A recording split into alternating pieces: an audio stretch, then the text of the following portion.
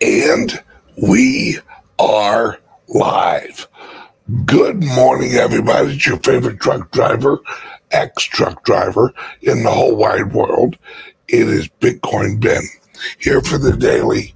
What the pluck is going on in the world? My friends, we are witnessing history.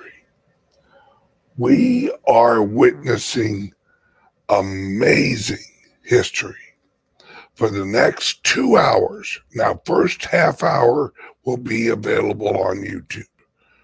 Then we shut down YouTube because YouTube sucks. Then we're on every other platform. We encourage our YouTube watchers to go over to Rumble for the whole hour after that. Then the last hour, we're doing a history show on Patreon and on Founders Group, FGTV, on the club's website. Now, if you want information on how to join the Bitcoin Ben Crypto Club, give us a call, 941-960-1180. Operators named Bamboo are standing by. Oh, I love this job. Oh, all right. There's a graph that I want to show you guys. All right. The entire screen. This one here. There we go. Share. All right. Now, this is the US dollar this morning. Do you see that little line right there? That's the US dollar dropping under 100. All right, now, the US dollar index dropped under 100 this morning. It hit 99.996. What does that mean? That means the money you had yesterday in the bank is worth less today. You see how it was going up? You see how it was on an uptrend? It just got hammered. And I mean hammered. My friends, this is not good. Right? You guys know me. I'm not a fan of the dollar at all. Right? But with that level of drop, look at that. Look.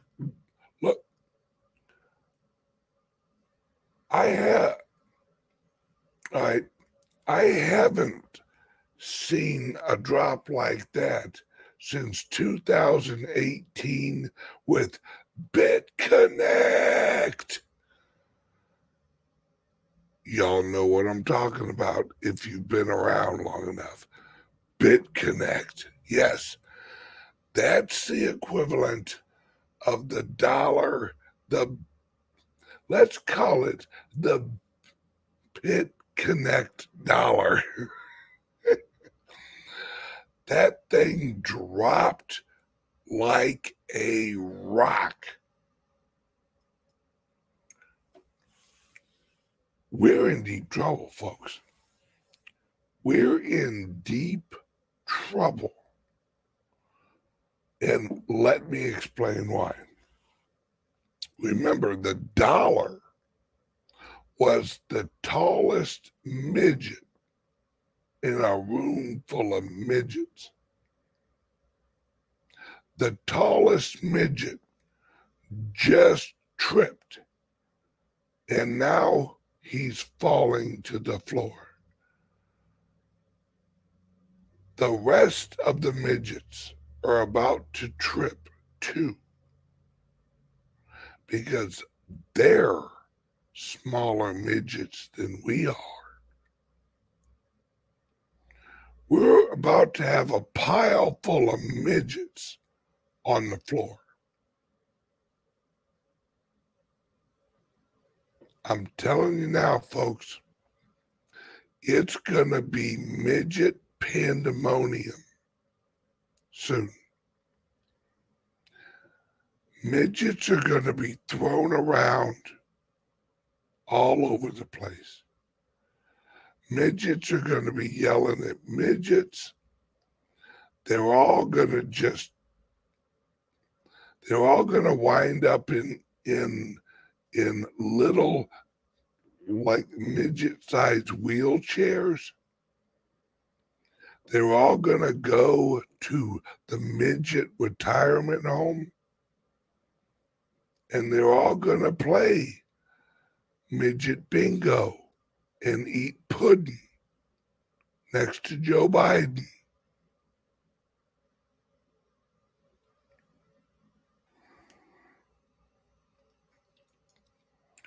Look at the price of silver, and now silver up even more to $24.76. I'm telling you, folks, midget pandemonium. Watch. Because that sharp of a drop is not good, right? Right? This is bad, folks. This is not good at all. Because since November, or September, October, since October 2022, the dollar's been going down. Well, it just dropped like a rock, right?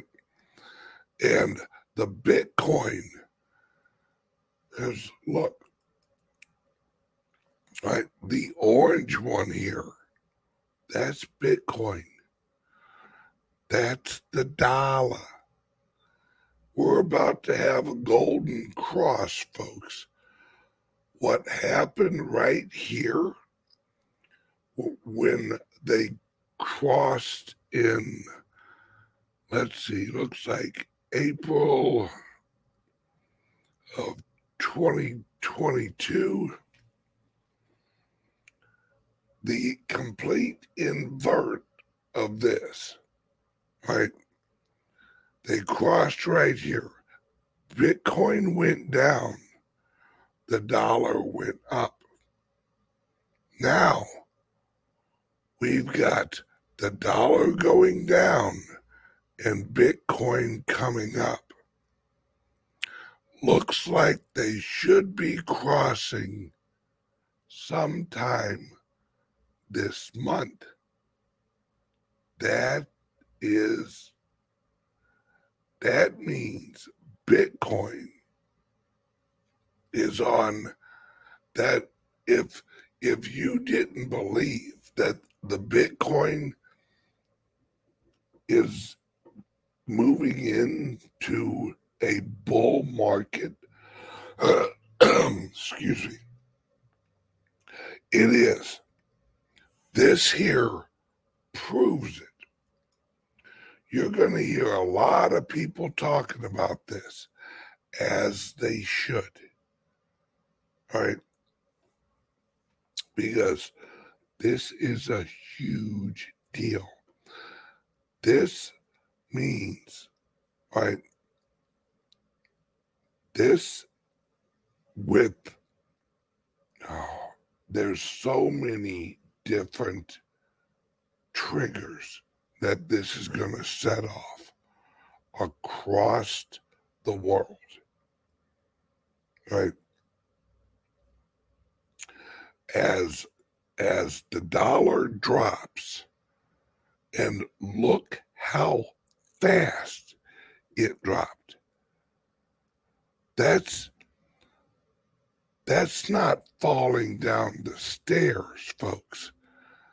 That's jumping out the window. That means that the globe is devaluing the dollar.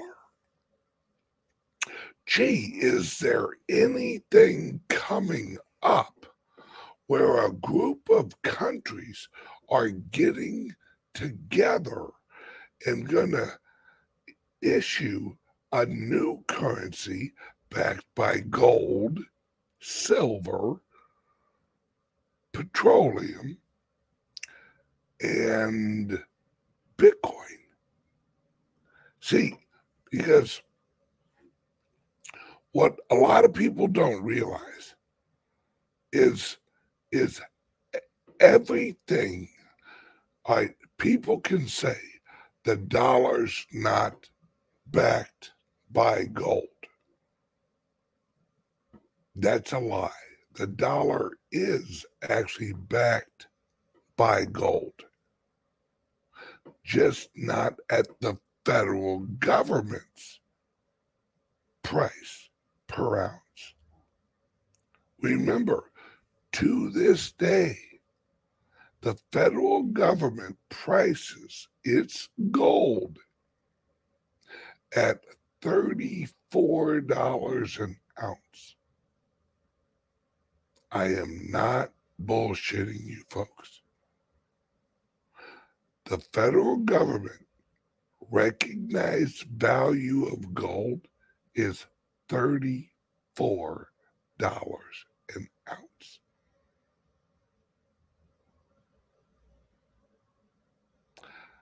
Yeah, the dollar is backed by gold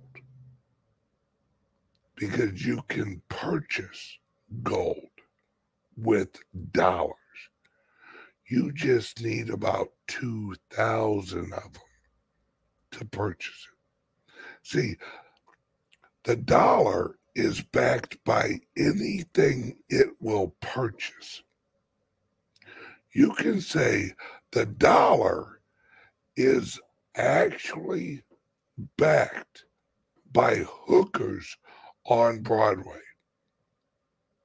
because hookers will accept the dollar.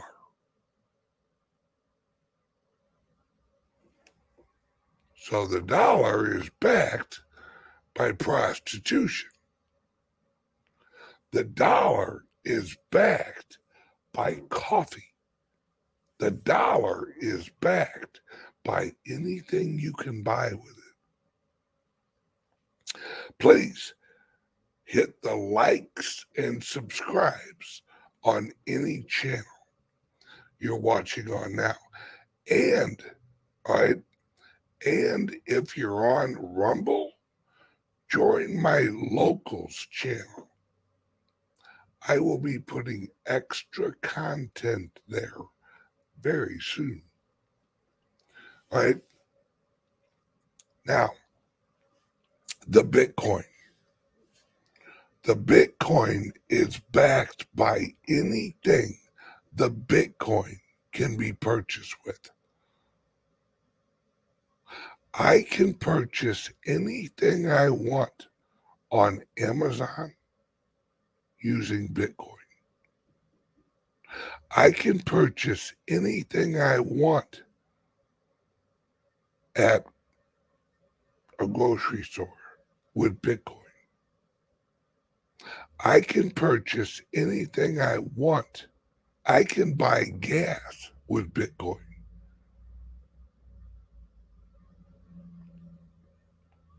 So, which one, right? Which one do you want to hold?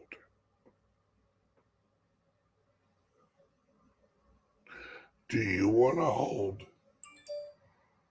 the dollar, or do you want to hold the Bitcoin? See, you see this right here. This is what Bitcoin does. What it does is it jumps up, then it flattens out. Then it jumps up, then it flattens out. Then it jumps up. And every jump up is triggered by an event. This little drop in the dollar, that, right? That right there, that's going to trigger the Bitcoin. The Bitcoin gets triggered. The dollar just hurt the Bitcoin's feelings. And now the Bitcoin is going to be triggered.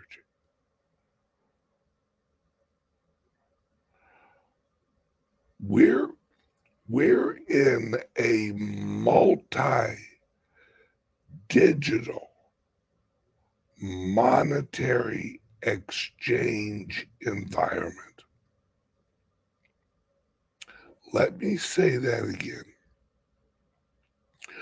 We're in a multi-digital monetary unit exchange environment. That means Bitcoin. That means ETH. That means the Divi project. That means that it's game on, folks. It's game on.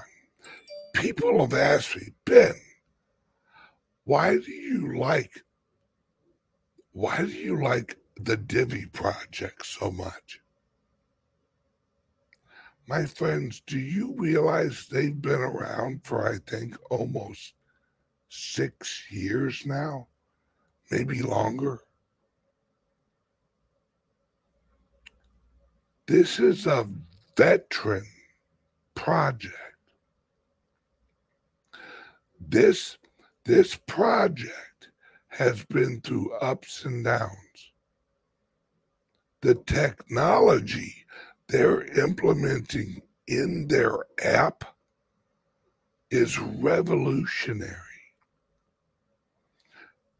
And what I find humorous is everyone who sends me a message about the Divi project, I ask them, have you been following the videos that Divi's been putting out? No. Oh, so you don't know what they're doing? No. Right.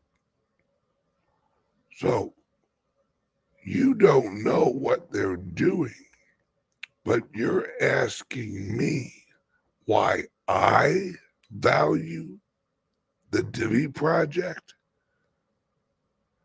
Maybe you should ask yourself, why do you value the Divi project? If you don't understand what they're building, that's why you don't know why I value the Divi project. See, a lot of people look for hype. A lot of people are like, Ben, you need to talk about Divi more, man. Divvy is just, the price has really dropped. Yeah, I get more, right? It's like looking at a house that's half built and then having someone go, "Hey Ben, uh, why can't I move in yet? Huh? Why can't I move into the Divvy house yet? Why isn't it? Why why isn't the why isn't the price going up? Because the house ain't it's not done yet." And this the Divvy project is literally, I don't ever plan on selling any of my Divvy because I know Nick. I know Nick's goals. I know Nick is a value added guy. As long as Nick's running the project, I know where it's going. It's going towards real world adoption. Have, you, you see, right, let's look at FTX. Right. What if Nick and the Divvy project was just like FTX? Wouldn't have that been great? Wouldn't it have been great if Nick and the Divvy project were corrupt and just pumped the price up on everybody? Wouldn't have that been great? Gosh, that would have been awesome.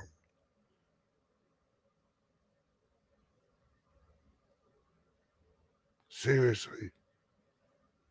Real businesses do real business. And real business is not a flash in the pan. Real business doesn't need hype.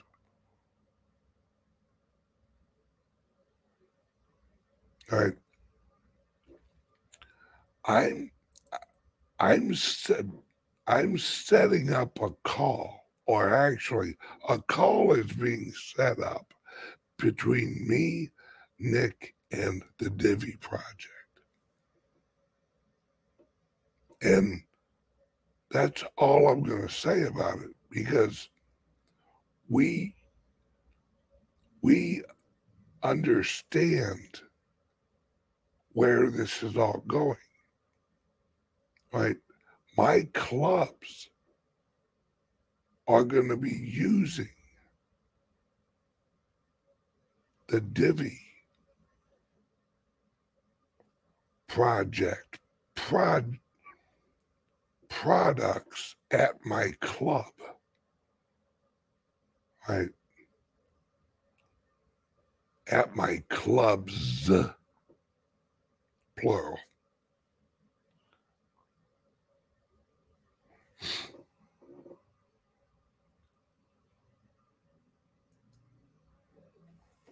Tom, you know better. Well, let's get there already. Come on, Tom.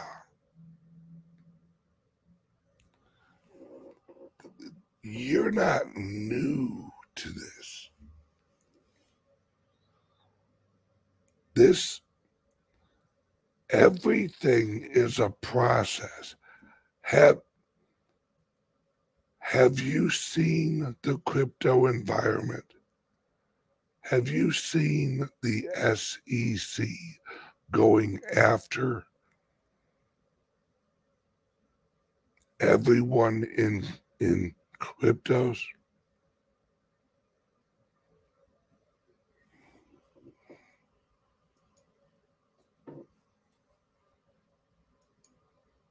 Right. Tom says, I need some spendable reward income. Brother, I'm with you. My nodes are running too. But, right, but you have to understand where we're at and when we're at. Right?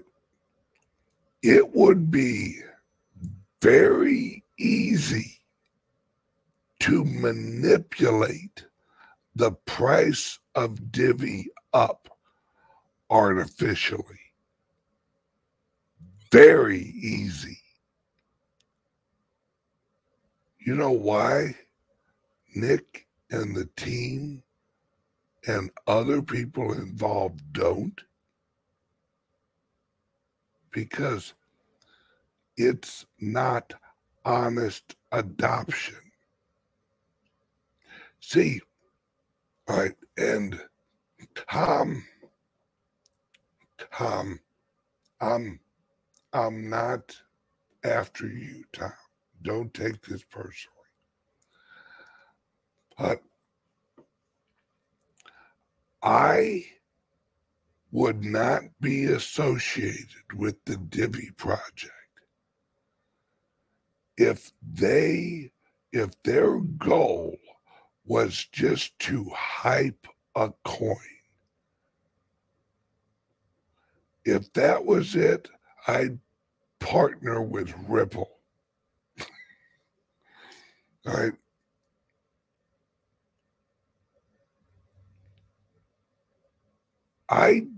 I never want to get rich dishonestly. Ever. If I am paying my bills with money that was dishonorably accrued,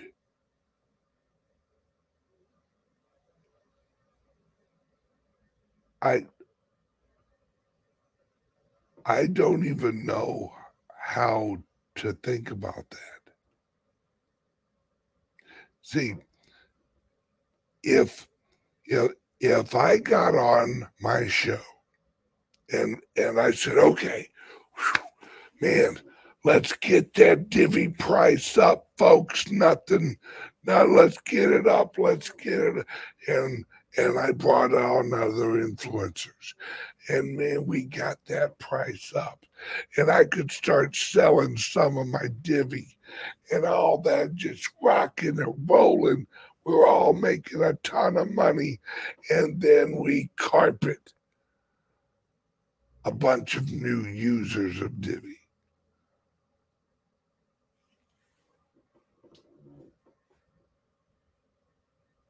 No, nope. That's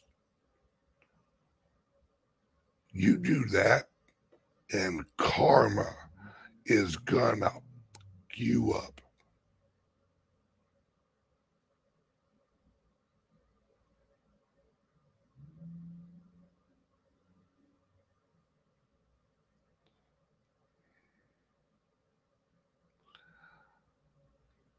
I don't want to change the world with a lie,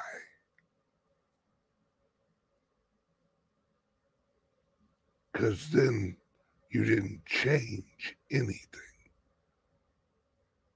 You just told another lie. Okay, those watching, and sorry for the rant, guys. Rant's over. All right, those of you watching on YouTube, are you still on YouTube? Is it even in color on YouTube? Because I thought YouTube was like black and white and you had like the clicker. Yeah. I guess some people still like YouTube. That's all right. That's all right. That's all right. Some people still ride horse and buggy. To each their own. Everyone on YouTube, click under here. There's a link to my Rumble channel. I'm just continuing live over on Rumble. Go ahead on that. Right, hang on 1 second here. Quick word from the sponsor. Are you buying and selling cryptos on the same laptop that you're using to browse the internet, read your email, and visit social media sites? If so, you're exposing your cryptos to theft. Whenever you're online, you're at risk of getting hacked and having your identity stolen. How would you feel if someone stole all of your cryptos? What would that do to your finances? Guard your cryptos with a safe and secure laptop from Calyx Solutions. Each laptop is set up just for you and your cryptos, and then we walk you through exactly how it works. Don't risk the security of your cryptos. Order a crypto laptop from Calyx Solutions now to secure your crypto future. Learn more at calyxsolutions.io. All right. If you're watching on YouTube, bye. Love you guys.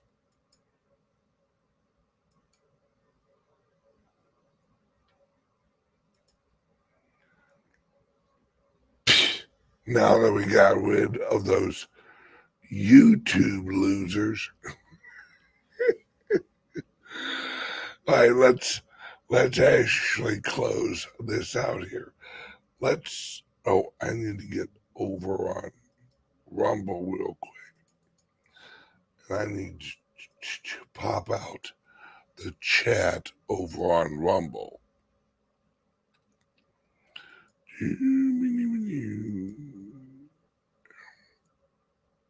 There we go. All right. All right, everyone over on Rumble, give me a like and subscribe. Now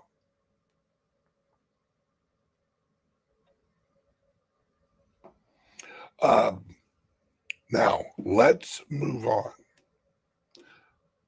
We need to talk about this ETF, and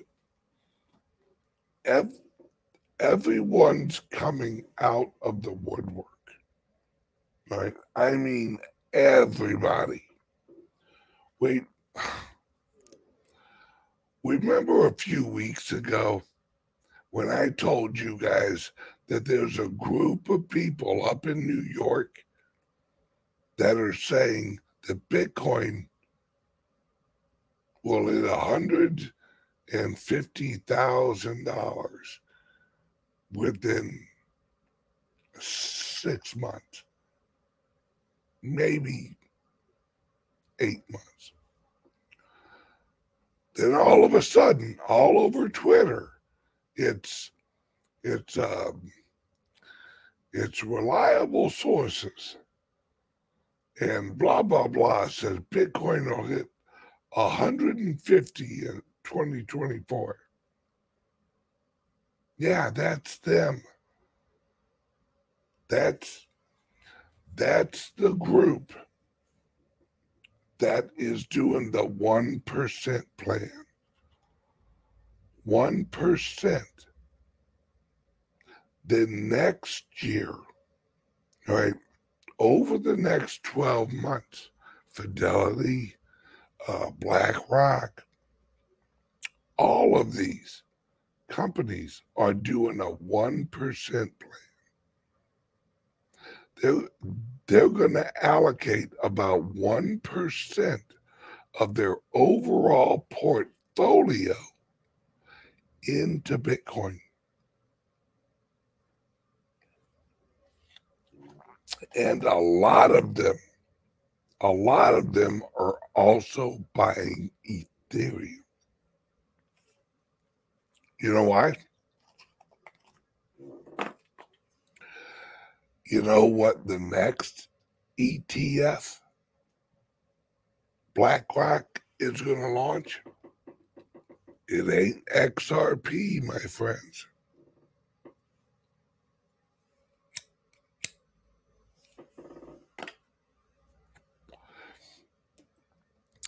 All right, here's a little inside baseball.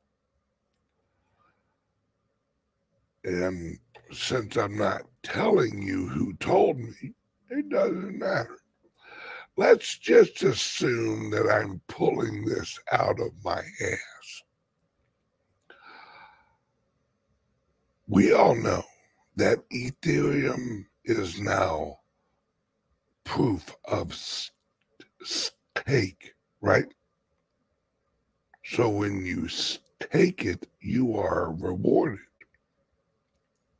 You earn ETH. BlackRock is going to launch the largest ETH pool ever. Ever.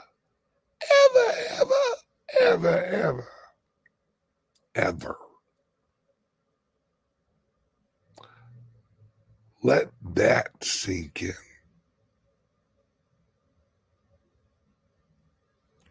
My friends,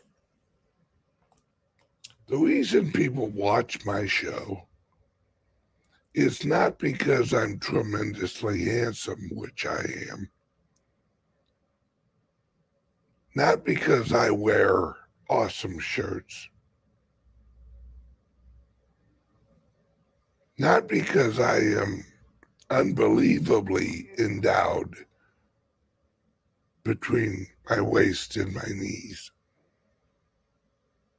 But I'm bummed. But because I understand where this is all going, right? You don't open a club for cryptos if you're a little iffy. You don't start planning to open other locations if you're on the fence.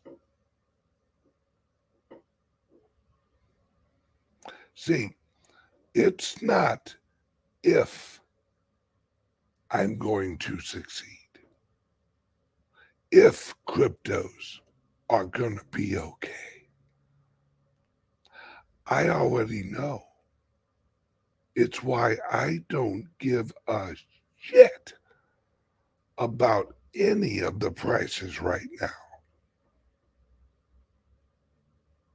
Right? It's the equivalent of knowing that your son is going to play for the NBA and then criticizing his height when he's 4.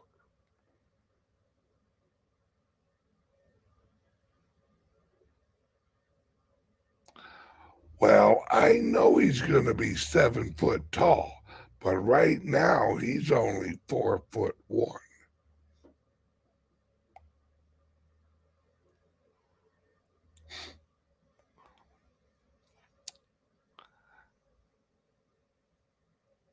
With everything that I've gone through, everything I know, all the people I talk to, all of the companies that are launching, all when I was in the truck as a truck driver, I knew this was all going to happen. You know how? It's very simple. Humans are predictable because they're programmed. Now, you may say, well, I'm not programmed. Yeah, we're all programmed. It's just, are you programmed by life and reality?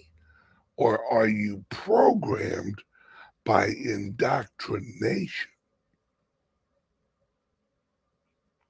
That's the difference.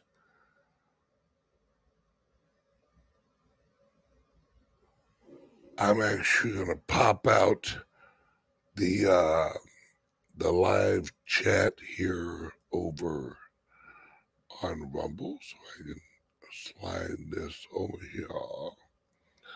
That way I can close that. There we go. Live chat. Oh, hang on a second.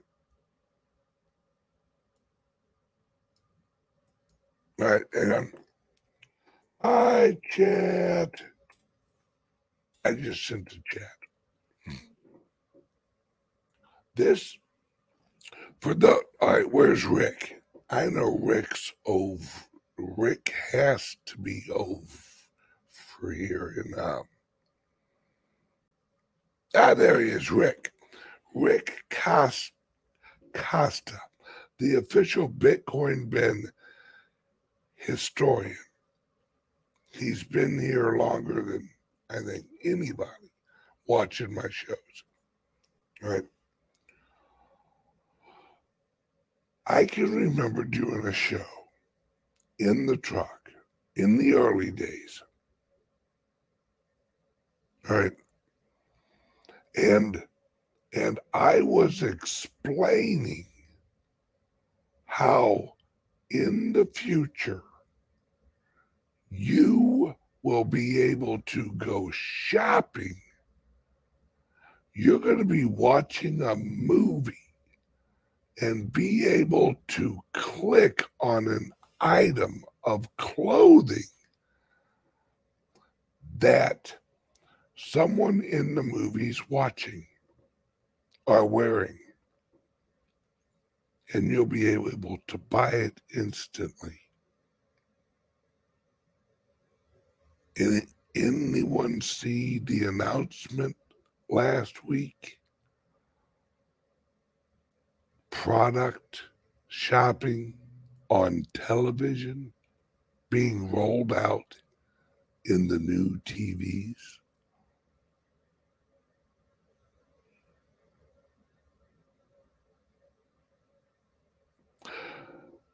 Just to let you guys know, it has been verified by our historian, Rick Koska.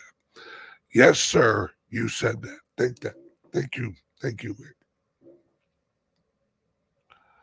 You know why? Because we are in the middle of an unbelievable technological advancement. Elon Musk just announced XAI. Let me show you a screen.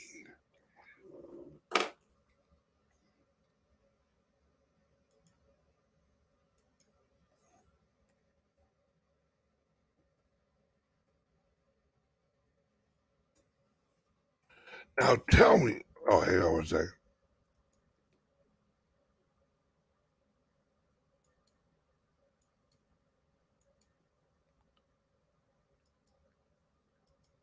All right. Hang on, let me move that over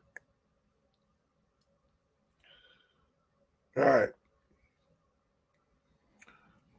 This is XAI. Now, you can't see it because it's the address is x.ai. Now, tell me that's not badass, right? Listen to the goal. The goal of XAI is to understand the true nature of the universe. You can meet the team and ask us questions during a Twitter space chat on Friday, July 14th. Now, for those of you, all right, For those of you watching, that'd be all of you. XAI is, all right, I'm going to have to go a little bit deeper. Elon Musk has the world's most powerful computer. He's building it now. I think it's actually done now. The world's most powerful computer is owned by the guy launching XAI to figure out the real universe. Do you think he's gonna stop at atoms? Well, no, not Skynet. That is not what I'm talking about with the world's most powerful computer. Google it or DuckDuckGo it, right?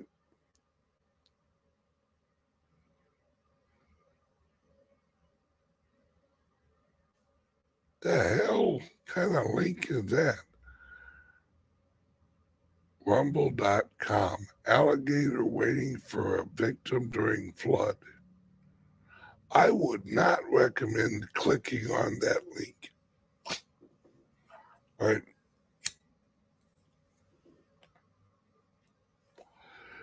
My friends, here, let me get this. Elon Musk, most powerful computer in the world.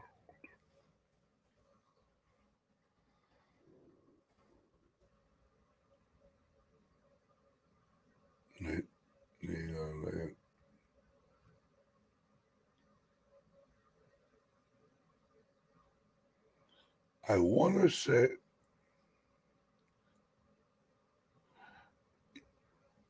yes, it's called Dojo. All right.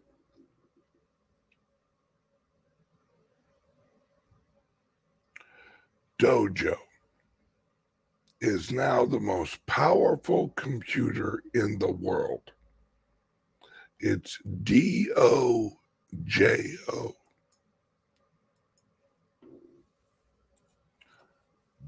This thing, hear me out, folks. This thing is going to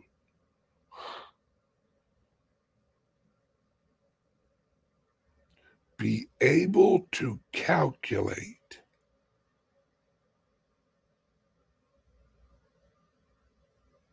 in 1 second what all of the laptops in the world can calculate in a year. Let that sink in. This one computer in 1 second can calculate and process more information than all of the laptops in existence in the world in a year.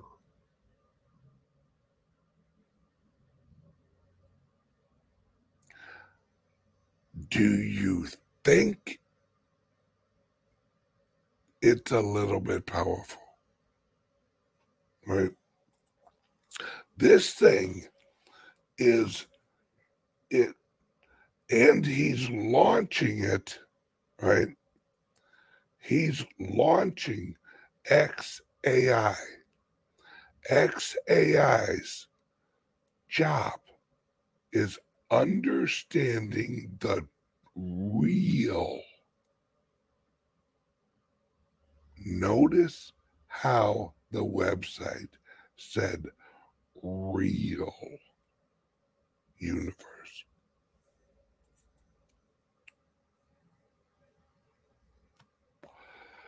My friends, we're all about to find out just how magical we really are. There's a question over here on chat.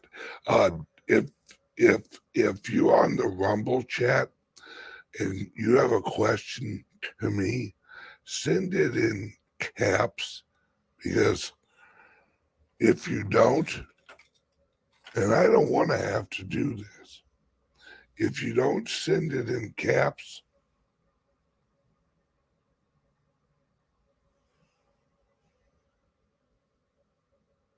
I will have to wear my reading glasses.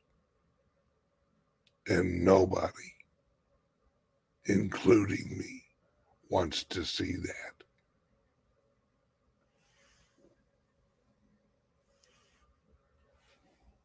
All right.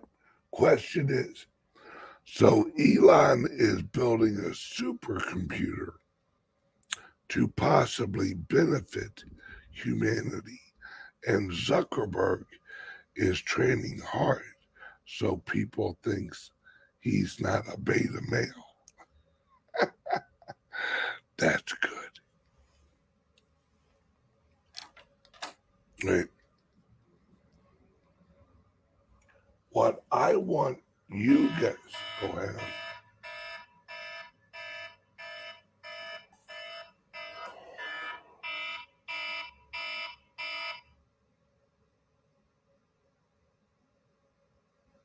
Sweet. Right. What I want you guys to realize is, look at where we're at, folks. All right, I have a window in my office. I want you to look outside today. And I want you to take a mental snapshot of the world today as you see it. In 2 years, it's gonna be fucking Jetsons. Right? Go on YouTube. Look up flying Uber. You think I'm playing?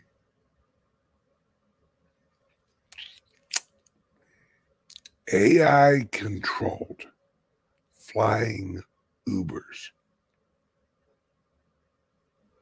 Give that a Google. Right?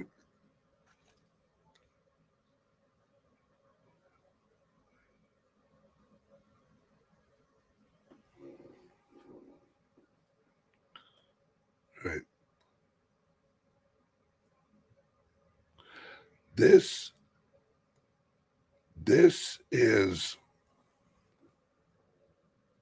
is the moments that you're going to be telling your grandchildren about. Right? All right. Remember when you saw your first drone? All right. Think back, however long ago that was. When you're sitting there and all of a sudden you're like, what the hell is that? Hey, look, it's one of those flying things. We all had that moment. You were like, ah, be damned. Boy, those are expensive. Wow. Now, every real estate company in the world has one. Have you seen the drone light shows over in China, in Japan? Here, all right, now, I'm good, dude. I'm gonna blow your effing mind. And this is a tease for the Patreon show.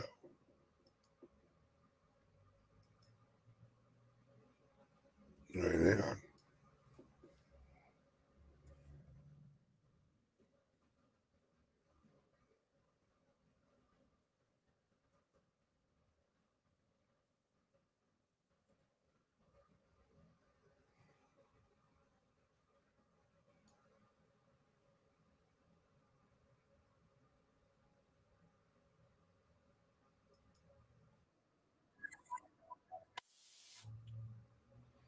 I'm gonna move this over here.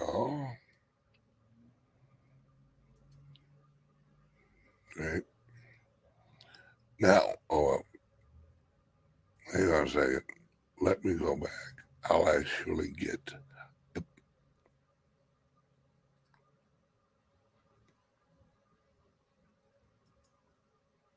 right here where we read up.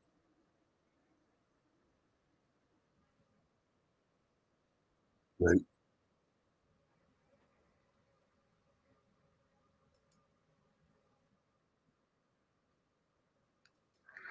All right. This is not in high resolution.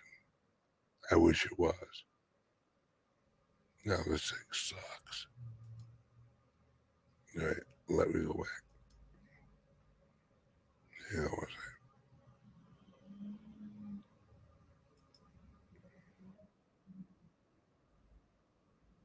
All right, hang on a second.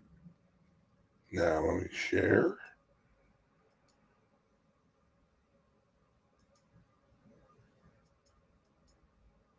Share. All right, now enlarge this.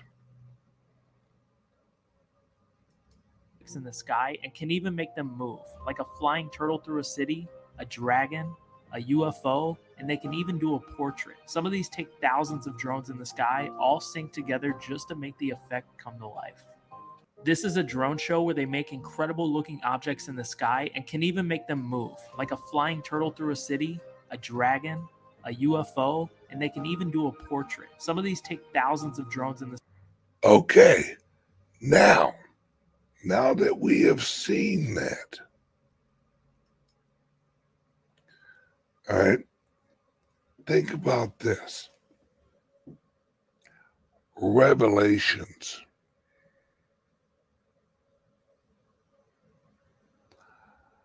That's all I'm going to say. Revelations. The argument that people have always had against Revelations was the whole 7 horsemen and dragons and this and all these beasts in the air and everything that he said he saw.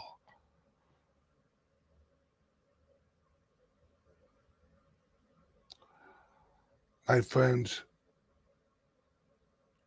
we're going through some crazy shit. And I don't know if I'm unique or something, but do you realize how crazy life is about to get?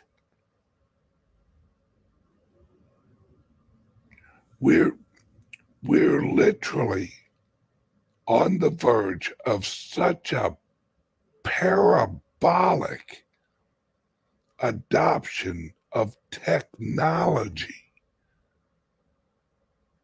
that we're not going to be able to keep up with it.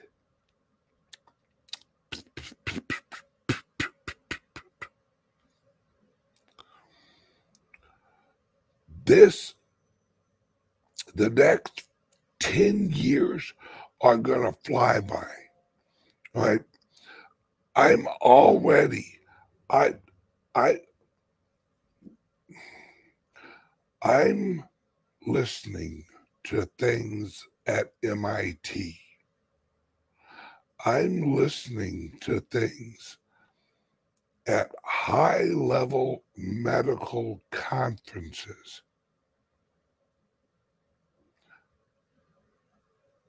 They're literally able to put in information to an AI, and it will write the formula for the cure of the disease. They just have to link all of these things together. Why do you think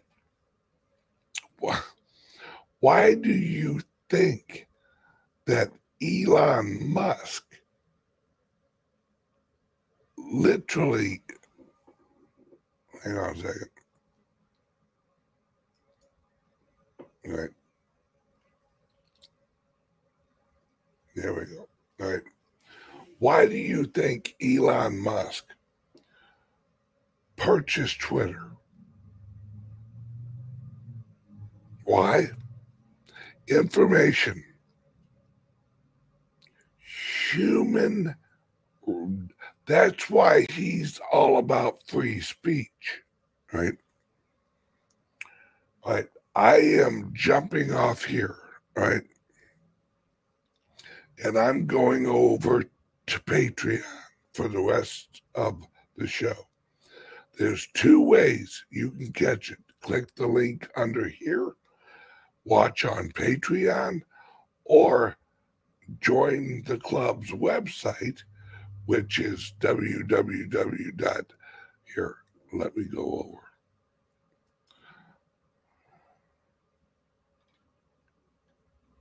Oh, word from the sponsor. Are you buying and selling cryptos on the same laptop that you're using to browse the internet, read your email, and visit social media sites? If so, you're exposing your cryptos to theft.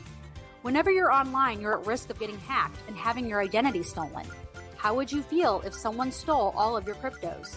What would that do to your finances? Guard your cryptos with a safe and secure laptop from Calyx Solutions. Each laptop is set up just for you and your cryptos, and then we walk you through exactly how it works. Don't risk the security of your cryptos. Order a crypto laptop from Calyx Solutions now to secure your crypto future. Learn more at calyxsolutions.io. All right, and those of you, all right, this is something else I wanted to let you guys know. For the laptops, if you pay through PayPal, you can set up a payment program on PayPal. So now you can buy a laptop and make payments. Right? I was actually talking with my rep for one of my other businesses linked with PayPal. And he's like, hey, don't forget, that's available to everybody. And now I'm like, everybody? He's like, yeah, they just gotta click it and it's like 6 months, same as cash or something like that. So you can get your laptop and you can make monthly payments on it on PayPal. I didn't even know that was available, but you can. And the reason,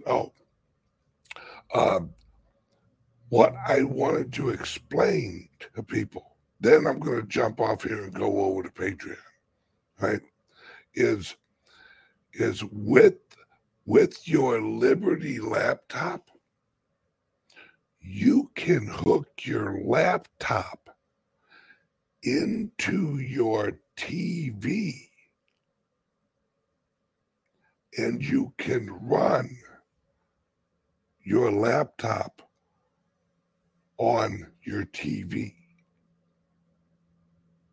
So it's If you're worried about your television issues, if you go through your laptop and you don't use like the TV as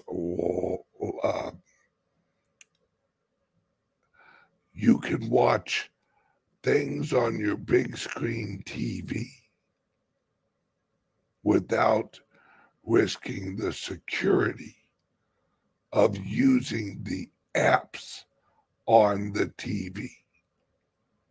If you've noticed, your TV is now just a big iPhone. It has apps, right? So get your Liberty laptop now, right? And you'll thank me, because as we move forward, folks, you're gonna value the safe haven that Liberty laptops give you. You'll be able to actually get online without everybody scraping your information. You're gonna love that laptop. All right, everyone, I'm jumping off of here, going to Patreon and FGTV over on our website, www.bitcoinbencryptoclub.com. Links under here, or Patreon right there. It's time for a history lesson from Uncle Ben. Love you guys. Bye-bye.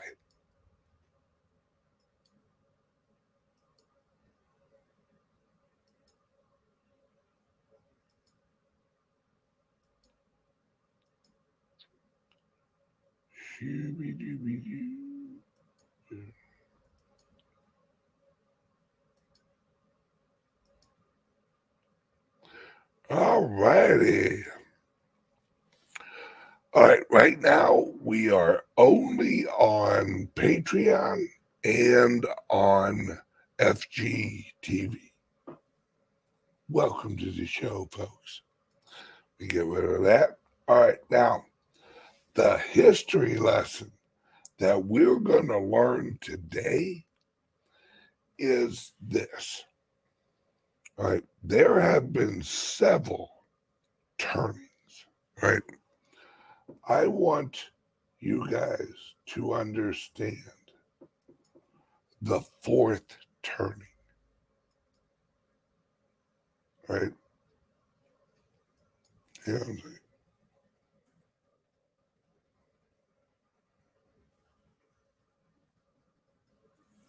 All right.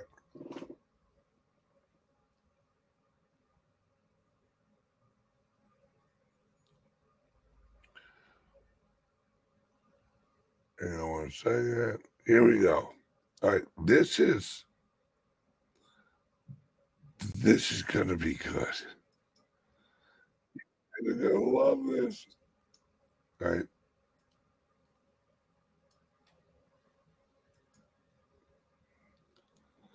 Not quite sure why he's doing it in black and white, but oh well, I digress.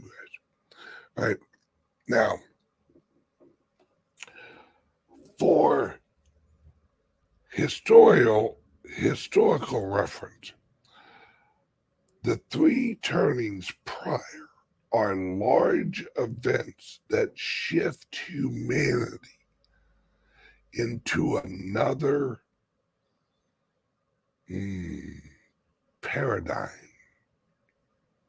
And I use the word paradigm on purpose. If you know the difference between a paradigm and a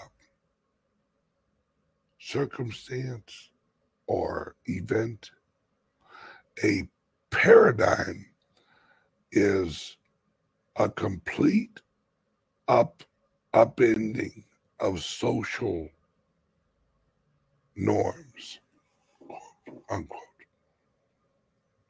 And the best guy that I've ever heard explain this is, right, is a guy named Neil Howell. Now, this is his most recent video. He put it out 22 hours ago. So we's up to date, folks. The reason I labeled this a history show is because when you understand this, you understand history. Let me get this going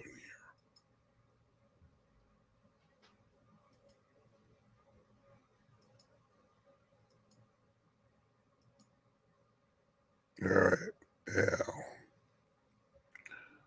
I will be chiming in as I need to, but this guy's pretty dead on. Destruction.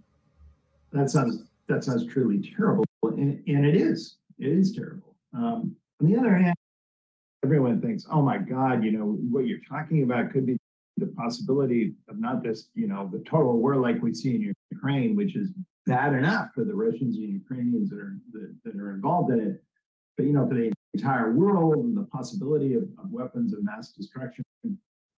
That sounds truly terrible, and it is terrible. On the other hand, you say,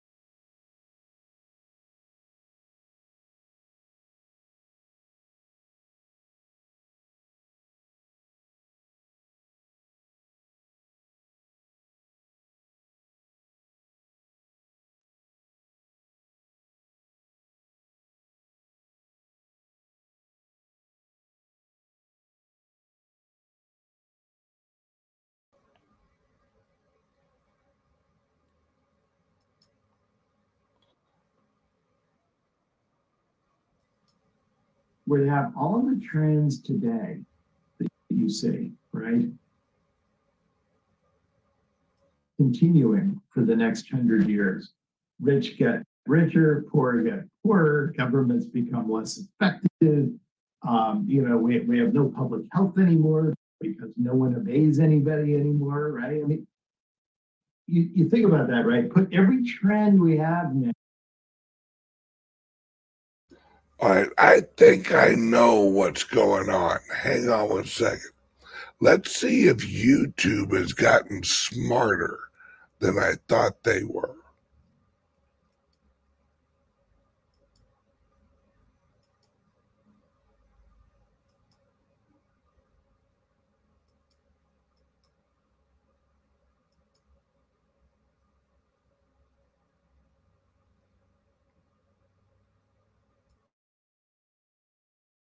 Now on a fast forward mechanism, and you think, how desirable is that future?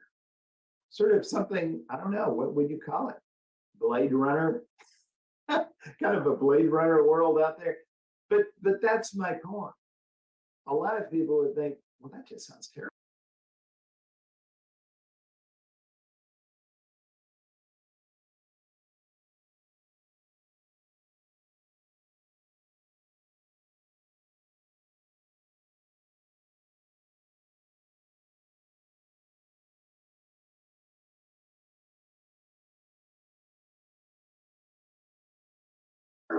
Right.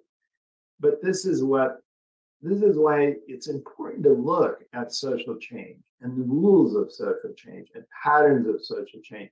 Sometimes you need one thing for the other good thing to happen.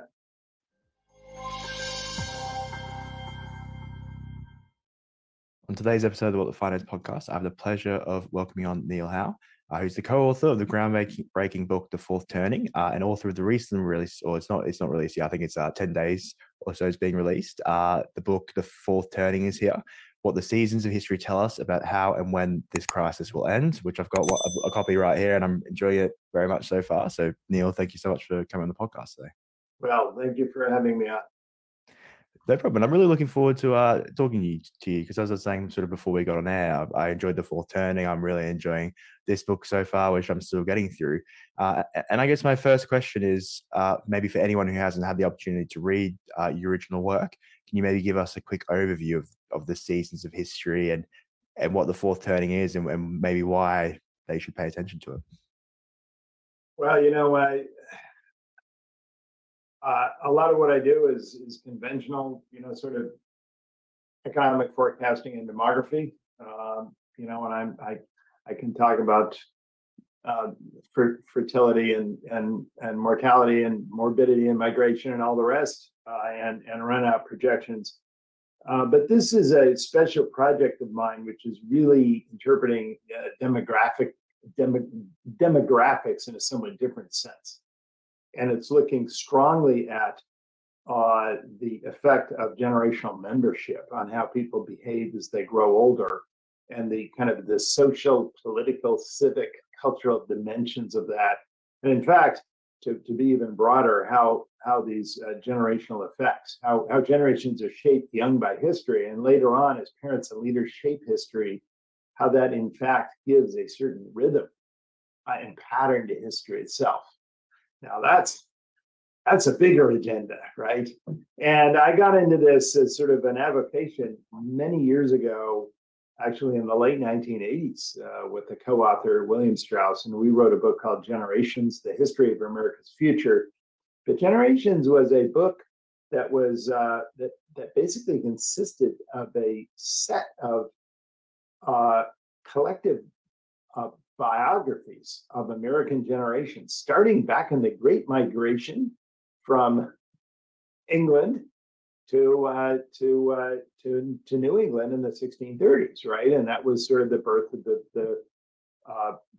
the Massachusetts Bay Colony in Plymouth and expansion of Plymouth and all the rest. So we went forward, right? And we went generation by generation. And what we did, no one has done this before, actually looking at history, not the way most historians look at history is as they look at people of all ages every year, whatever they're doing. So, in 1851, they'll look at, what 10-year-olds are doing and 30-year-olds are doing and 90-year-olds are doing. And then 10 years later, they'll look at all of that.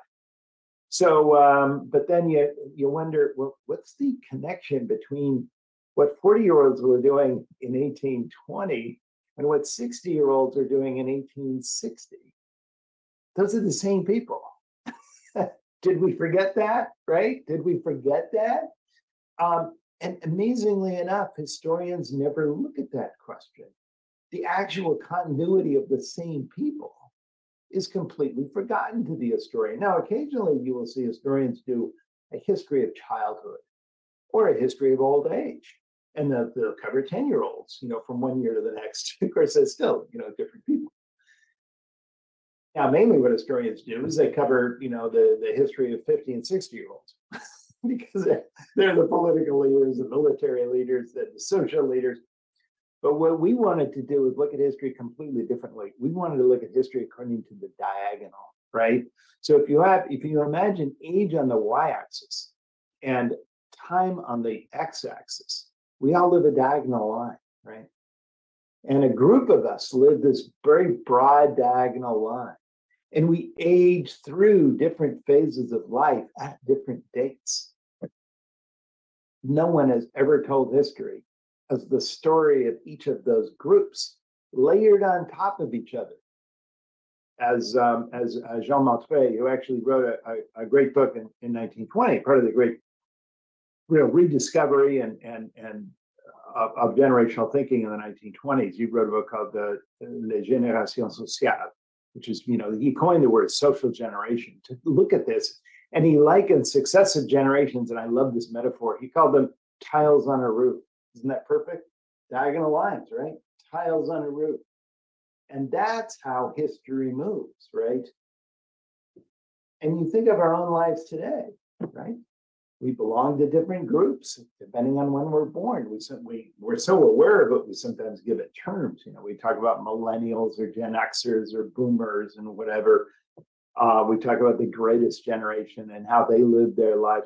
Well, one thing that Bill and I did is we wrote a book where we had these generational biographies, and this is what we discovered. First of all, that people have always been aware, even back in the 17th century, of generational differences, right?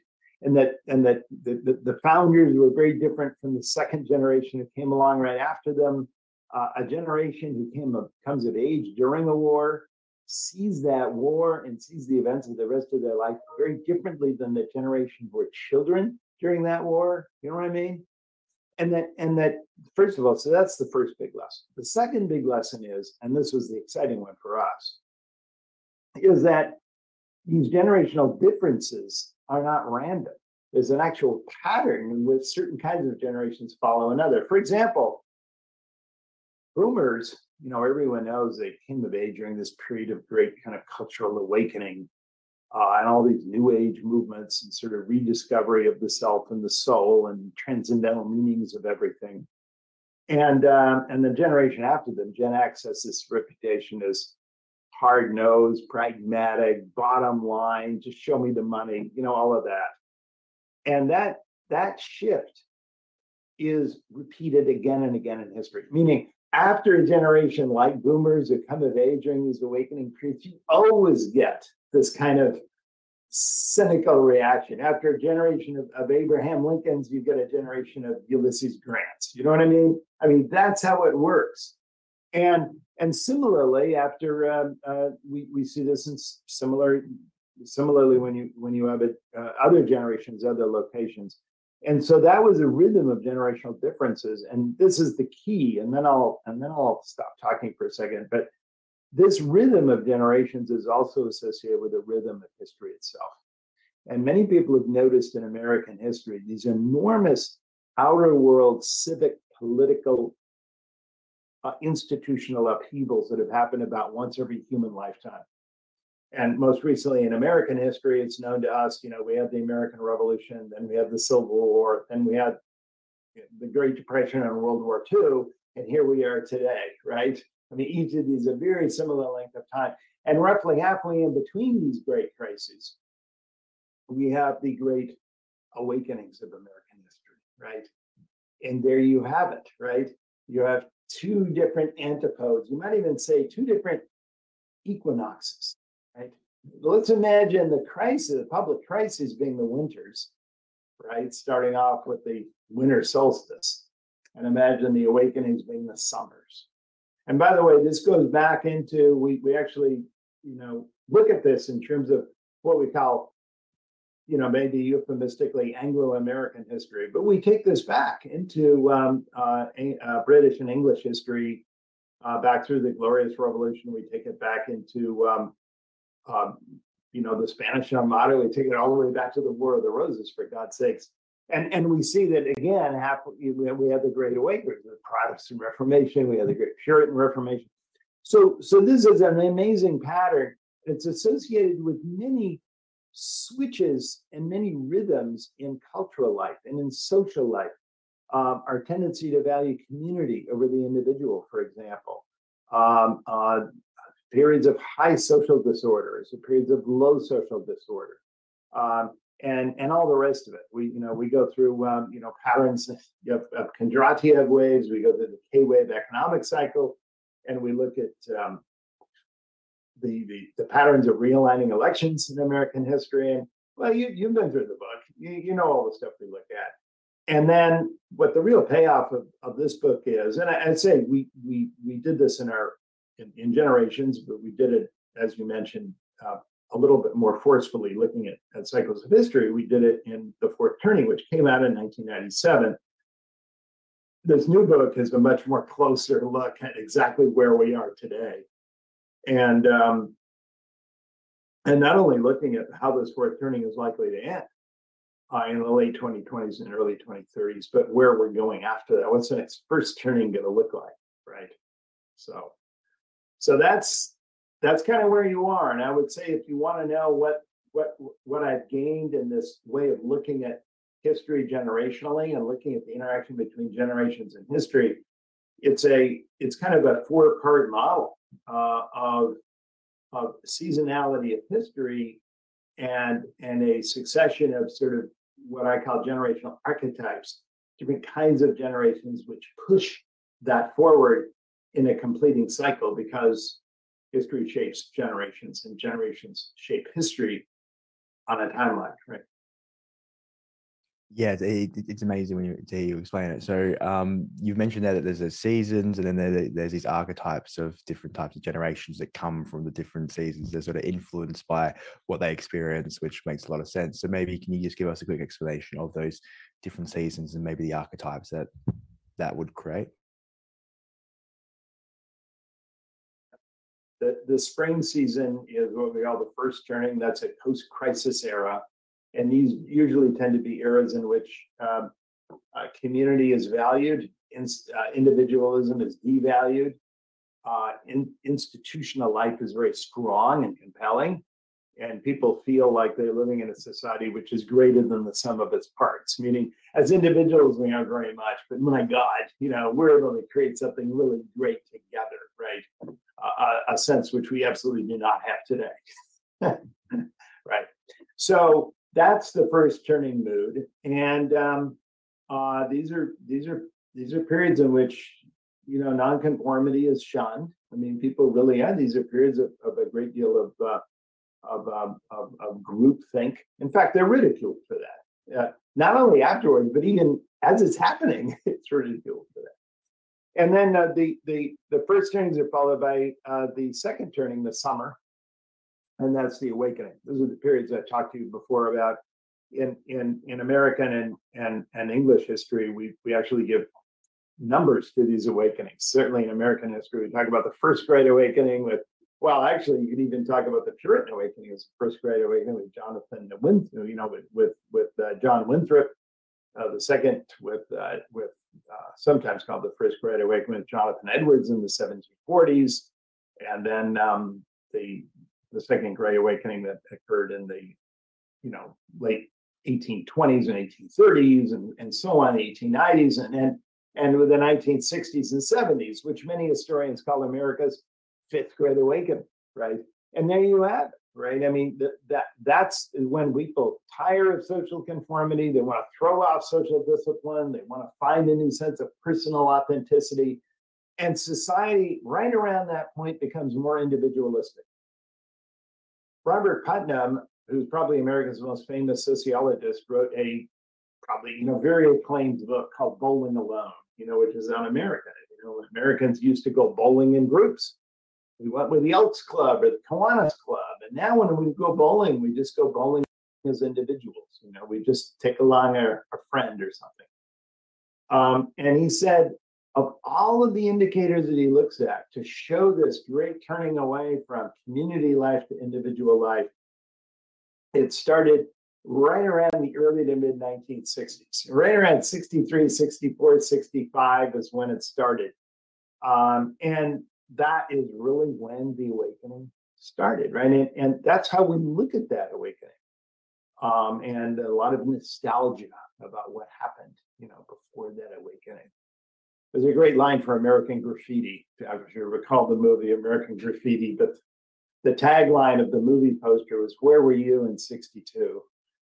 And 62, that was still innocence, And by the time the movie came out in 1973, well, we all knew we were no longer innocent anymore, So that became the change. And it not only was a change in the culture, hostility to cultural authority, parents, male patriarchy, everything that felt like impositions, but later on became also a rebellion against government control, tax cuts, deregulation.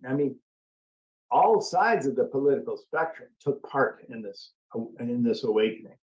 And then moving out of that awakening, you have what we call the unraveling. This is the fall season. And that's a period which is much the opposite of a high. Individualism is strong. Institutions are weak. These are, in American history, these are seasons of, these are decades of sort of cynicism and bad manners, like the 1990s, the 1920s, the 1850s, decades of weak civic authority when people just, let it all hang out in their individual lives. This has been true really for the past 30 years. You go into a bookstore and all the most upbeat, positive books are about me, myself, and I, right? I can do anything. I can conquer the world. But me as part of a group, well, it's just nothing but gloom and doom, right? The end of the family, the end of society, the end of politics, right? And then, of course, the winter season is where unravelings always end up. Should be nobody's surprising the story, right? And these are the great crises. And this is when we see what's happening today. The divergence of the public into often two different warring partisan camps, and a growth in external dangers, which because public action and functional public action has been so debilitated and undermined by the unraveling that we can no longer really function, and we can't respond to any of these dangers or threats given the institutions we have. We have to remake all of the institutions in a period of public urgency, public mobilization, and creative destruction of civic life, right? And that's when we sort of remake the institutional life. And in some way that we sort of, nature remakes itself. That would be the natural metaphor. And I don't know, the way the archetypes line up, I think it's pretty well known. The prophet archetype is born and raised during the high, right? During the period of conformity. They come of age during the awakening. The nomad archetype, this is the Exer archetype, is raised as kids during the awakening. They come of age during the unraveling. Perfect for them. That's all the lessons they learn about life, is just take care of yourself. It's up to you. Or my favorite phrase of the 1990s, it works for me. I love that. I really don't care if it works for you. It works for me, right? Anyway, so that's Gen X. And then millennials are born and raised during the unraveling. And they're much more protectively raised, right? Because it's an individualistic era. Everyone knows it's dangerous, right, for kids. And they are raised much more specially, and they're raised much more to have sort of communal instincts and collective instincts, just as boomers during the high were raised to have individualistic instincts. And they come of age during the crisis. And finally, you have a generation raised during the crisis as children. And the last time we had one of that is we call today in America the silent generation. These are people who were born in the late 1920s, 1930s, early 1940s. We have a few of them still in public life today. Joe Biden, Mitch McConnell, Nancy Pelosi until recently. They are leaving. There are very few of them left now, and they have been the moderating, elder edge in a way, sort of holding America back a little bit. And they, people like Howard Baker and so many of the members of that generation who are known as the great conciliators, known for being able to bridge gaps during the 1960s and 70s and 80s. They're leaving now, and their restraining influence will no longer be present. And that adds a little bit of the edge to the later stages of the crisis. Yeah, it's always fascinating to hear it. So if we look at, I guess if we focus on today, you've mentioned there that we've sort of entered this crisis period. You could say, would you say that's from 2008? Was that prior to that, or was that really when it started? Yeah, 2008. Obviously, we didn't know that when we wrote The Fourth Turning. We thought it would be sometime in the middle of the 2000 to 2010 decade. Well, 2008. And that has proved to be a climacteric in many ways in trends. We moved from ever greater globalization, ever greater deglobalization, 2008. We moved toward ever greater democracies around the world to greater authoritarian government around the world. And by the way, I should mention that many of these generational traits, we're not just talking about Anglo-America, but increasingly we're talking about much of the world. Much of the world is shaped by the Great Depression and World War II. Much of the world experienced this anti-civic awakening in the late 60s, 70s, probably a little bit later in the rest of the world, more like the 70s and early 80s. But the point is that this is not just America. This is global. This is not even primarily America. If you want to look at populism and authoritarianism, my gosh, look at South America, look at South Asia, look at the Philippines, China, Burma. I mean, you know as well as I do that there's a rising tide around the world. But again, this started in 2008. A lot of these trends started in 2008, and the sense of broken politics and the sense of inescapable trend toward greater inequality that needed sort of emergency action to stop, and the use of emergency government measures, right? Whether it's quantitative easing and then quantitative tightening, to all of these unprecedented levels of public debt and deficits and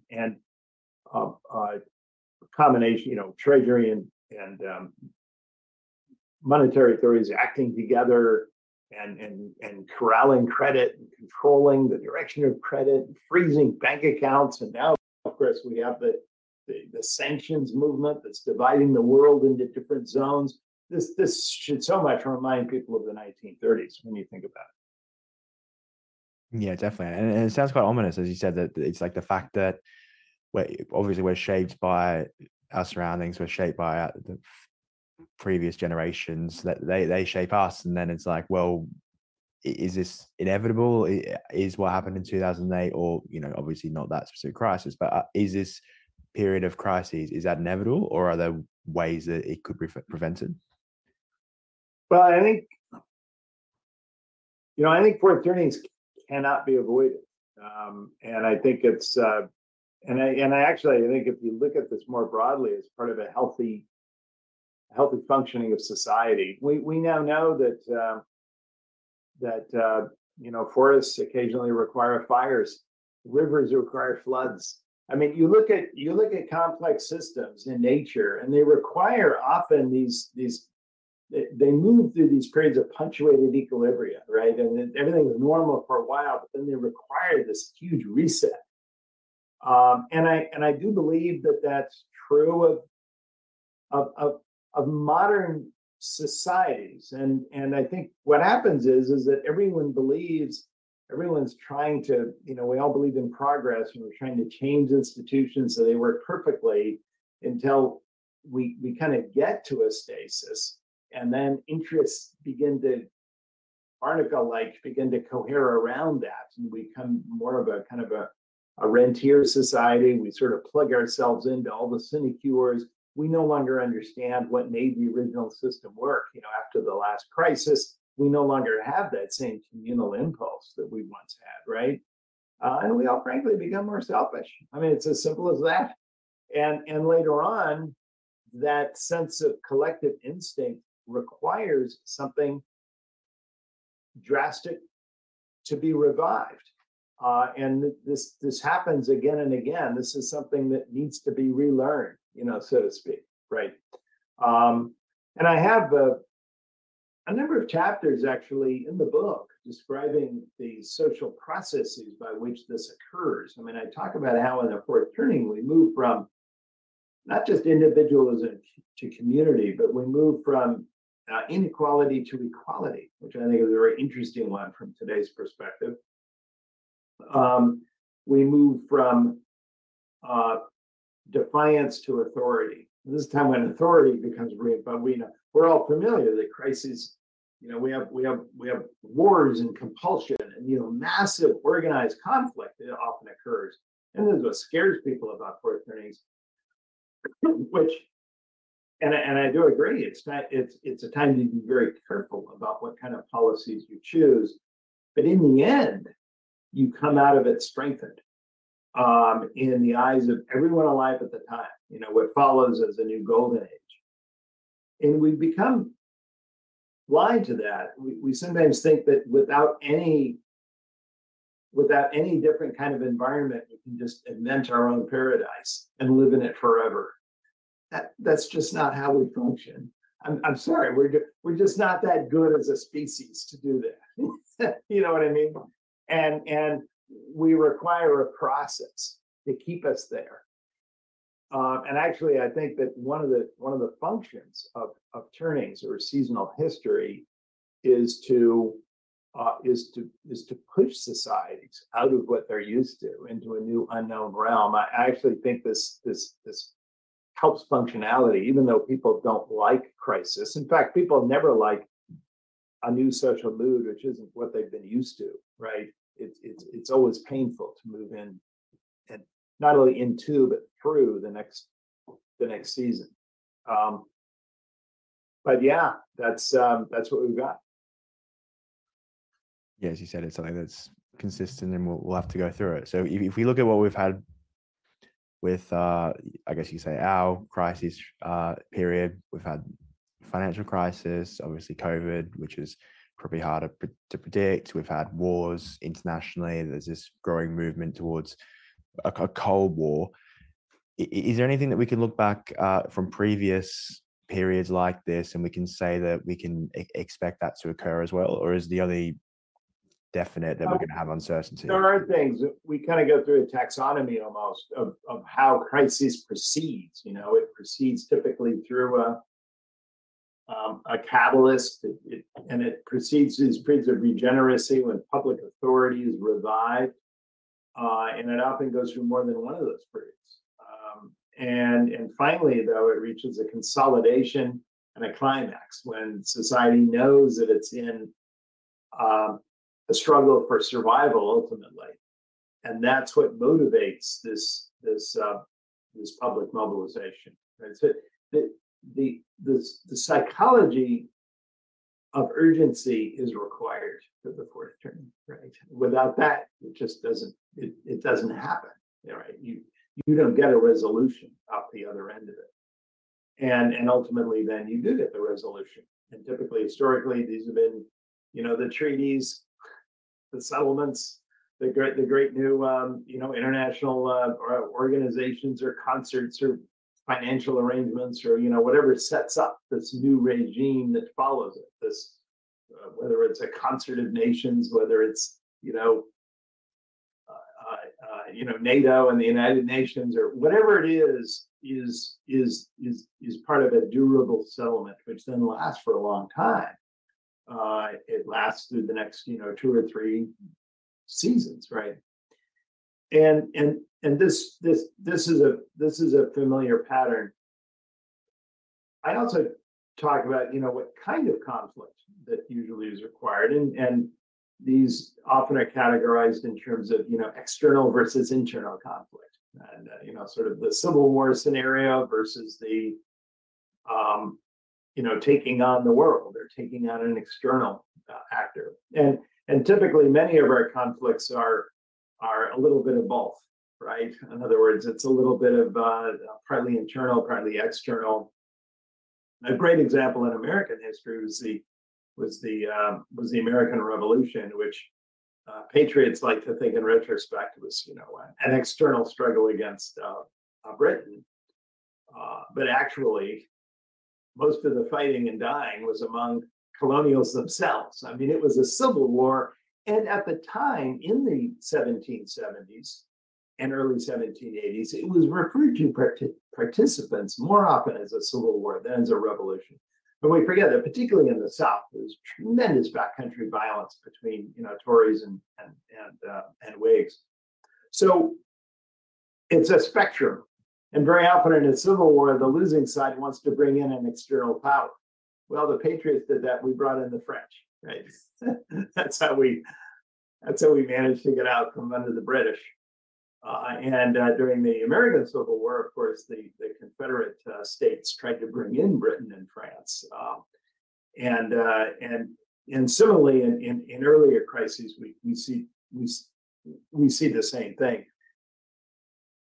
I think it's fascinating to me that in both of these two types, you look back 10 years ago, and we weren't talking about geopolitical conflict like we are today, right? And that's like one thing that I think everyone's aware of today. We have a major land war in Europe, and we have a threat of something big starting out in the Western Pacific, right? Similarly, 10 years ago, no one even did opinion polls on the likelihood of civil war in America, right?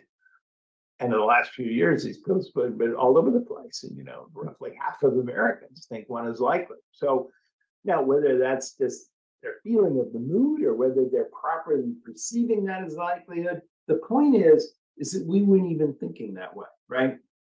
No one even thought about the possibility. Now we do. This is characteristic of the changes that we've seen. And the sense that the nation has to change to become all one thing or all the other, right? And by the way, those words are actually taken from Abraham Lincoln in a speech he gave in 1858. America will soon have to become all one thing or all the other. He was speaking about slave or non-slave, slave or free. But we often think that we've never been here before. We have been here before. You just have to be able to recognize the signs that we're here, right? Yeah, and when you look back, and I'm not sure if you've mentioned this in the book. If I think about the French, American Revolution, you mentioned there that the French were involved, and if we saw after that, it was the rise of sort of Napoleon and the French Empire. And then if we look at the American Civil War, it was sort of after that. That was when Germany was rising. We saw the rise of the German Empire. Same after Depression, World War II, rise of Soviet Union and that empire. So then, is that sort of where you see China potentially being? That's how it became global. And that's why I think that the reason why we start with the American cycle is because, for two reasons, it's best known to Americans. And Americans are very selfish. Americans, they go anywhere and everyone speaks English. Everyone speaks American. And so they tend to not be terribly interested or knowledgeable about other countries. So I'm perfectly honest about Americans and all that they are and all that they aren't. But it's Americans, other countries know a lot more about America than Americans do about other countries. Let me just be fair, right? So I do it because Americans know about the cycle, but I do it another reason too, is because the cycle in America has been much more regular than other countries, because we were a completely new nation, separate from all others. No one else would interfere with us. And we're also a modern nation from the start. We didn't have aristocracy, kings, we didn't have clergy, we didn't have any of the stuff that impeded the rise of this cycle, which we think is, and I make the argument in the book, I think it's the engine behind the cycle is a belief in progress, ironically enough. That it's only a society that believes in progress which is subject to this cycle. That's one great paradox in the book. And those who read the book, I think you've learned that, right? I talk often about that. But America is the purest expression of this cycle, and maybe because as Alexis de Tocqueville said in 1830s when he toured America, he's sort of scribbling down notes. He said more than once. He said this. He said, "In America, every generation is born free." Wow, born free. You didn't have to follow rules. You could make your own rules. Every generation of leaders coming to power could make their own rules. And Jefferson talked at length about you could disavow all your debts, right? Jefferson was obsessed with the idea of the dead hand of the past, influencing people. This was a very common Enlightenment idea. But I do think that as time went on, and a big moment occurred, was the American Revolution, followed most decisively by the French Revolution, which had just so much of an impact on the rest of Europe, and then on the West Indies, and then on the rest of Latin America. I mean, all of the versions of the French constitutions, of 1789, 1791, 1795. I mean, all of those were like duplicated by all of these other countries. So suddenly this was a great civic moment. This is a great crisis moment. And it ended for most of the world, certainly for Europe, with Waterloo. But then you begin to see, you're right, you begin to see at the time of the American Civil War was the unification of Germany, the unification of Italy, the Meiji Restoration in Japan, which was destined to have great repercussions in East Asia, as well as some absolutely disastrous and deadly wars in South America. The war of the Triple Alliance, which I won't get into, but kind of a terrible civic upheaval in South America. This all occurred around the same time. And then, of course, you move another seculum, and then you get the period of trauma and troubles, which some areas really began decisively with World War I. I would say that particularly was true of Russia, because of course you had the Russian Revolution, the Bolshevik Revolution, and then the Civil War immediately after that, and then the new economic program, and the purges and the famines, and then the World War II. I mean, that was probably the mega crisis of all time. Tens of millions died in that, right? And much of Eastern Europe. I would say for most of the world, however, it began with the Great Depression, I think, and it really began with 1929, which flattened most of the world, and of course brought just same kind of trend we're seeing today, populism and authoritarianism to the fore in so many areas of the world, and ultimately brought us into everything from the Holocaust to the total war that was World War II. And then it was over, right? Boom, it was over. And that has set the clock in a way for a global generational pattern that's no longer particularly American anymore. You know what I mean? If it ever was, but I do broaden this, and I will say that's one thing I talk about in this book much more than we did in our original book, The Fourth Turn. Yeah, definitely. And I guess if we look at maybe each of those crises periods and those massive wars that occur, there's more technology, and there's probably more deaths that occur, and you could say that's due to large populations, more global. If we look at maybe what they didn't have then was nuclear weapons, so then if we look at today, there is the threat, if there were that global war, the potential for I guess nuclear. And is that sort of a trend that you see, that each time it gets worse? Yeah, well, the threat is there. I wouldn't say that the worst weapons are always reused. I mean, we didn't reuse gas warfare in World War II, for example. That may sound like a trivial example, but it's not always the rule that we always reuse the worst weapons. However, there's no question about it that every total war that America's been in, or Britain's been in, going back for 7 centuries now, has been in a fourth turning, and every fourth turning has had a total war. So sort of have no type A errors, no type B errors. They're all there, right? And it's also true that because they're total wars, people try to push the box and thinking of ways, ever more effective ways of bringing the conflict to a close. I think it's anyone who's familiar with the Civil War in America knows that if either Richmond or Washington, D.C. had possessed a weapon of mass destruction, that they would have used it in 1863 or 1864, right? And in World War II, we enlisted our best and brightest young people, our brainiest and most creative and most brilliant young people, to work 24/7 to invent one in the Manhattan Project, which we immediately put to use. Right.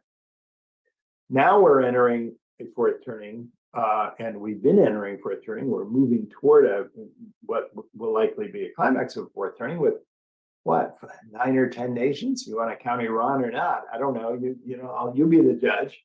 But 9 or 10 nations with nuclear weapons, and maybe other horrors, that we haven't thought about. Maybe invasive nanobots or viruses, or I don't know.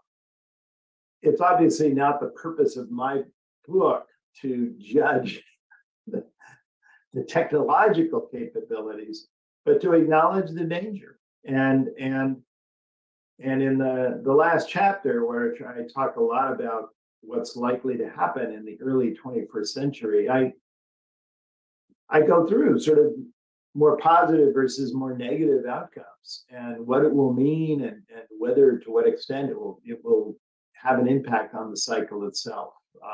I just try to look at the facts where they are. One thing I will say, though, is that one positive thing about fourth things is that they allow the world to reset the global rules, right? Right now, there are no global rules. I mean, anyone can do anything they want, right? And we have no concerted nations. We have no effective alliances. There's no rules to enforce anymore. If we ever want to do a regime of effective control of weapons of mass destruction, such as nuclear weapons, truly effective, right? Surveillance, right? Enforcement, it would take a fourth turning to impose it. Do you understand what I mean? And by the way, I would say the same thing for a lot of the other things people often dream about, like effective rules on, carbon control, or all these other things that people think about as being the future. It's only going to happen after an event like that, which one nation or a assortment of nations will have the authority to actually impose it on the world. I'm just talking about historical experience. I'm saying those are the times at which we have succeeded in doing that. And the reason why that's interesting to me is that if you ask a lot of experts in nuclear strategy and policy about the likelihood of nuclear war, they say, well, accidents and misunderstandings happen all the time, and they often put it about 1% per year. Well, 1% per year, well, you can go for decades, and with a pretty good chance of not experiencing something at 1% per year. But do you want to go for another 100 years at 1% per year, right? That's kind of where the course we're on now. And I would say it's going to be greater than 1% per year, because pretty soon a lot more actors are going to have it, right? Have this capability. So the interesting question is though a fourth turning might increase the possibility that they would be used near term, it might long term be able to introduce a regime in which it would reduce the possibility that it would be used in the future. And the reason I say all this is because, remember, the other side of a fourth turning is a golden age. You know what I mean?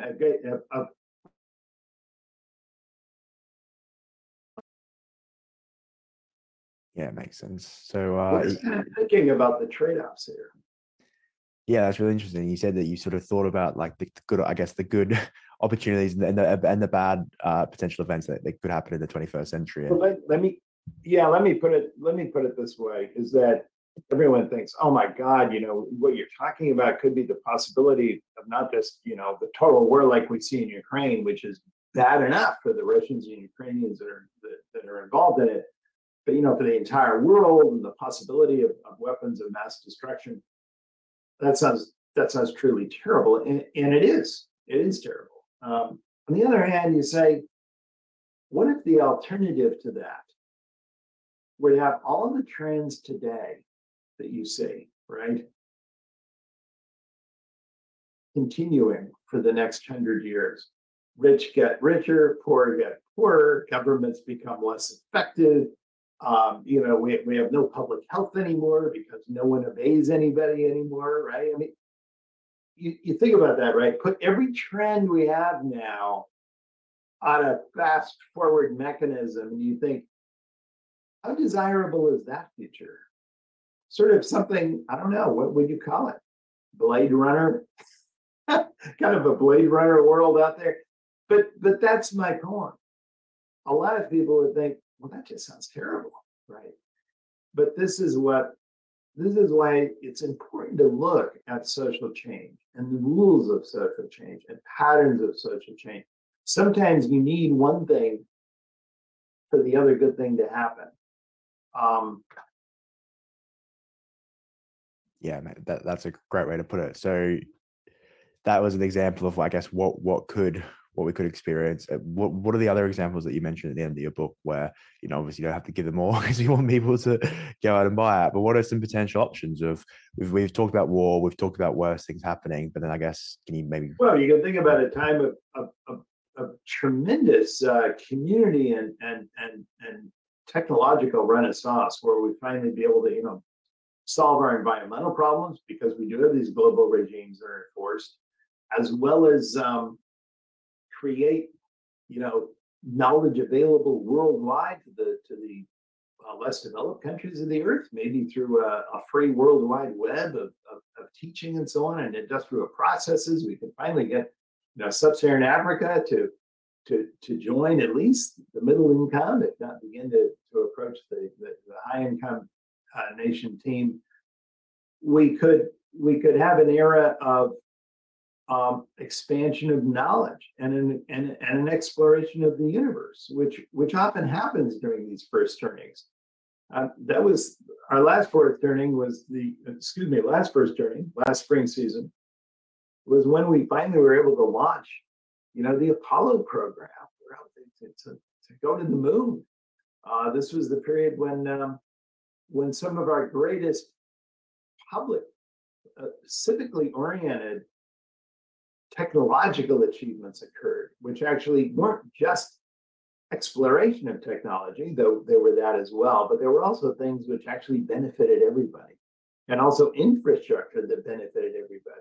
I would say in the last 30, 40 years, all of our commercial inventions, which we tout about being so productive, like my cell phone and everything else, are all personal, right? We do nothing that actually enhances our public interaction, right? Our public life, which is why all of our zero or negative productivity sectors of our economy all have this social dimension: education, healthcare, construction, neighborhood development and planning. And you just go down the list, right? The social services, and that's why standard of living declines for most people. It's not because they can't paper their walls with flat screen TVs. Those are getting cheaper. What do they complain about? Why do they say their standard of living is no longer rising? Health insurance, education, housing. And these are all social activities, right? These are social aid. These aren't just a more efficient gadget.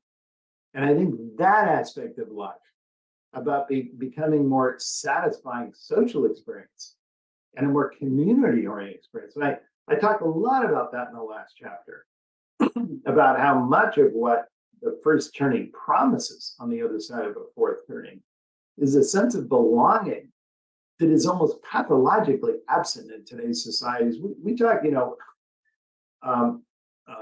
Angus Deaton talks about midlife deaths of despair. And we talk about the epidemic of loneliness, the paralyzing unhappiness that people feel about not belonging to anything today. This is a problem hugely solved in the fourth turn, right? Now, like like every turning, nothing's perfect. There will be complaints about how that problem is solved. You understand it?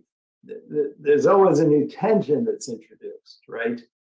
But that problem, which besets us all today, and I think millennials most of all, what do millennials always complain about? FOMO. I mean, if there's one generation that really wants to be able to interact more constructively and effectively with its peers, that's that generation. So these problems are solved. And that's what I try to do in this book, to walk through the social process by which that happens. Yep, and I think you've done a great job with that. So Neil, thank you so much for your time today. I really appreciate it. My last question is, what is one message you'd like people to take away from our conversation and maybe your book as well? I think we were kind of edging toward the end, is that the book is intended to give people a sense of where we are in history. If I were to say that one problem we all face today, and as I talk to people, it's a sense that everything is going wrong. Nothing works like we remember it working. We all feel disoriented. We also feel detached from our parents and detached from our kids because the world is constantly changing, supposedly progressing, but in any event, it gives us no connection with what comes after. That we all feel desperately alone and desperately disconnected. And my big message in the book is that it's not hardship which is difficult for humans. I think we're genetically hardwired for hardship. I think we're very good at withstanding hardship. We're really very good at that. What we cannot stand is hardship without purpose, without meaning. We have no idea where it's going or where it's leading. And I think that this is a perspective that will give people maybe a better sense that it does all lead somewhere. And then in addition, as we were beginning to talk about a period which seems very difficult because it's leading to these things, right? Which seem very dangerous and very perilous, and to some extent they are. Our challenges that are surmountable, and more importantly, have a huge potential to lead to someplace much better than we now are. I think that's a great message to take away from our bit of a doom and gloom. It's